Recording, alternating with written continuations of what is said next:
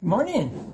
It is Tuesday. We're looking at the readings for the last Sunday of the church year. And this morning we're going to take a closer look at Isaiah chapter 51, verses 4 to 6, which is the Old Testament reading for the last Sunday of the church year.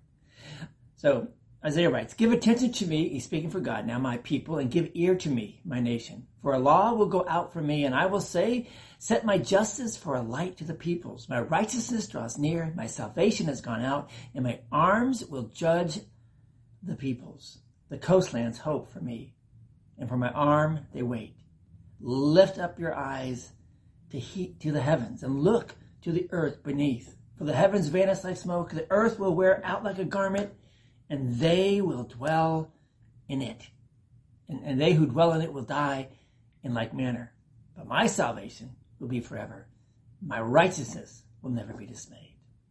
These words are written for people who could look at their lives, and I'm sure they did, and say, man, things used to be so much better for me. And in a lot of ways, they would be right. They used to have a great city, and homes, and wealth, and stuff, and now they don't have any of that stuff to look at. It's all gone. They're captives, slaves, the low of the low. They don't have money or pride or positions, power. They have nothing. It's not a situation that I would wish for anyone. But listen again to the words that God tells them. He says you don't have nothing. In fact, he says you are more blessed now, because now, without all this other stuff to cling onto and distract you, you can look for help where you should have been looking this whole time. God said, "Give attention to me, my people, and give ear to me, my nation. For a law will go out from me, and I will set my justice for the light to the peoples." Look to me, God says. All this other stuff won't last. All this other stuff doesn't matter. If you lost everything, if you are a slave, if you are broken down, but you still have me. Well, you have what matters. In fact, you have everything. Listen and be challenged by these words. He says, lift up your eyes to the heavens and look at the earth beneath. Look at what you have. Look as far as you can see. What is going to happen to all this? The heavens vanish like smoke. The earth will wear out like a garment, and they who dwell in it will die in like manner. None of this stuff, none of this challenge, none of this dishonor or oppression can last. It's going to vanish. It's going to disappear like smoke, wear out like an old pair of work boots. Look up as far as you can see. Look out as far as you can see. Look down and dig down as far as you can. And you still won't find anything that matters in the end.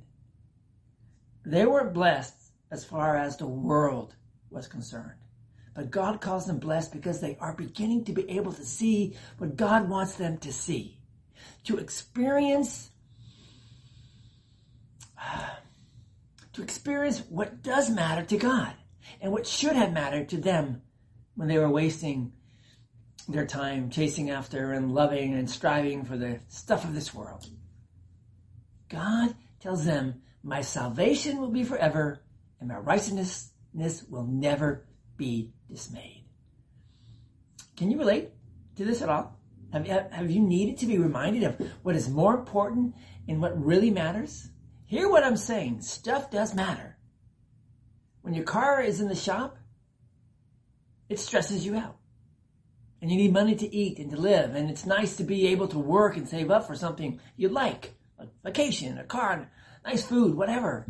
But have you ever found that you devote too much of yourself to these things? Have you ever been so focused on these things that you lost the sight of God?